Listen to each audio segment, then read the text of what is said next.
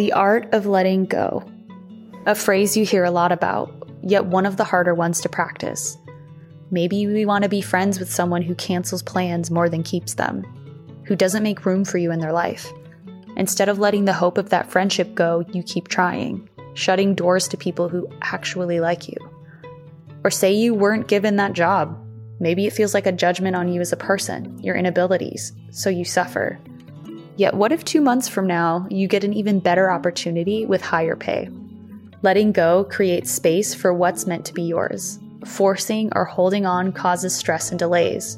Yeah, you feel some sense of control, judging or forcing, but you also cut off the life source of opportunity. So is it really worth the cost? How cool would it be if we started wanting what we're meant to have and letting go of what we're not? Easier said than done for sure.